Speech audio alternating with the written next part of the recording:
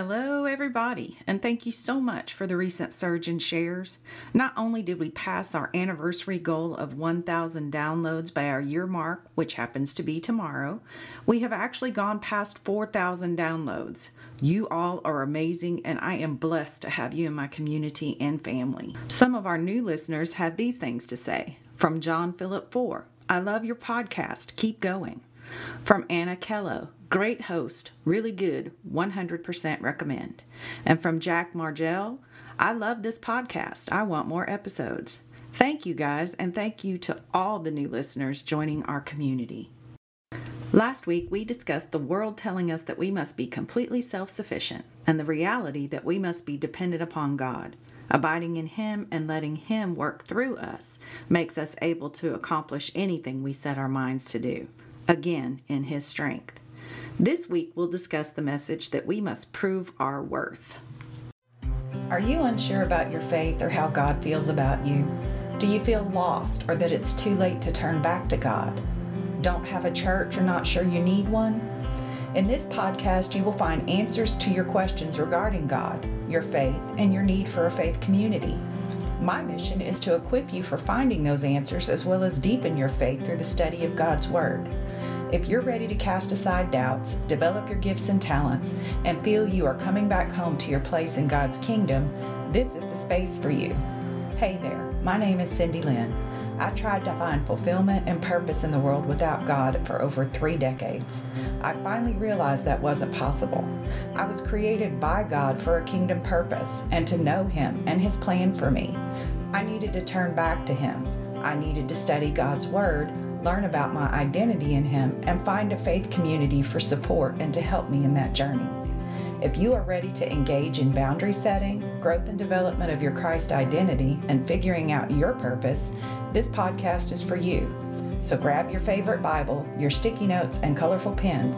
It's your time to study with God. And we're back. Have you ever heard these phrases? Take initiative, work efficiently, do extra, improve your skills, be a team player, emphasize politeness, be positive, be adaptable and flexible. Most of the time, these are heard in the workplace, phrases meant to tell you how you can add value to your company as well as prove your worth to them as well. Prove your worth. What does that mean? It's when you want someone to show that they have the ability or capacity to do something of value. Example, if you want to get a promotion, you need to prove your worth to the company. Unfortunately, we humans have a tendency to misapply things to other areas of our life or make them mean more than they're supposed to. What do I mean by this? We, the human beings, have taken this concept from the work world and applied it to our lives. If it works for our employment, it should work for our lives, right? And as for making it mean more than it was supposed to mean, the definition stated demonstrating a capacity to do something of value, not establish your value. But we have equated this worth concept to our self-worth, our innate value, rather than some skill or activity that we can contribute. How many times have you heard this example, especially during introductions? Hello, my name is Cindy. I'm a salesperson, a computer analyst, a podcaster. Rather than saying, hello, my name is Cindy and I work in sales or computer analysis or in podcasting. While it is strikingly similar and some may argue semantics, I would disagree. How many times have you seen someone get to retirement and then get lost? They lose their identity, their sense of purpose, because everything about them was tied up in their work identity, even the way they handled their personal lives and relationships. Just a quick internet search on how to find your self-worth or build it up will give you such answers as this. Ask others for love. Avoid comparison. Be kind to yourself. Consider the role you play in others' lives. Exercise regularly. Find inspiration in others like you. Give yourself a challenge. Or keep a journal. Now, I think these tips are handy in helping you stop beating yourself up while working on your self-esteem, but they don't address the core of the problem. Where do you get your self-worth? The truth is, your self-worth isn't something you need to prove to anyone, yourself included. It is something you need to recognize, know, or believe for yourself. So where do I get my self-worth? How about you turn to your Creator? The one who placed such value upon you, He created you in the first place. In the beginning, in Genesis chapter 1, verse 27, God created man in His own image. In the image of God, He created him. Male and female, He created them. You may have heard a kid or two say, God don't make junk. It's an idea that was given to them to help them with their own identity work. But think about the simple concept behind it. Our God, the creator of the universe, love Himself, created us in His image. He's not going to create something in His image that has no value or is some type of discounted knockoff. In Psalm 139, verses 13 through 14, you formed my inward parts.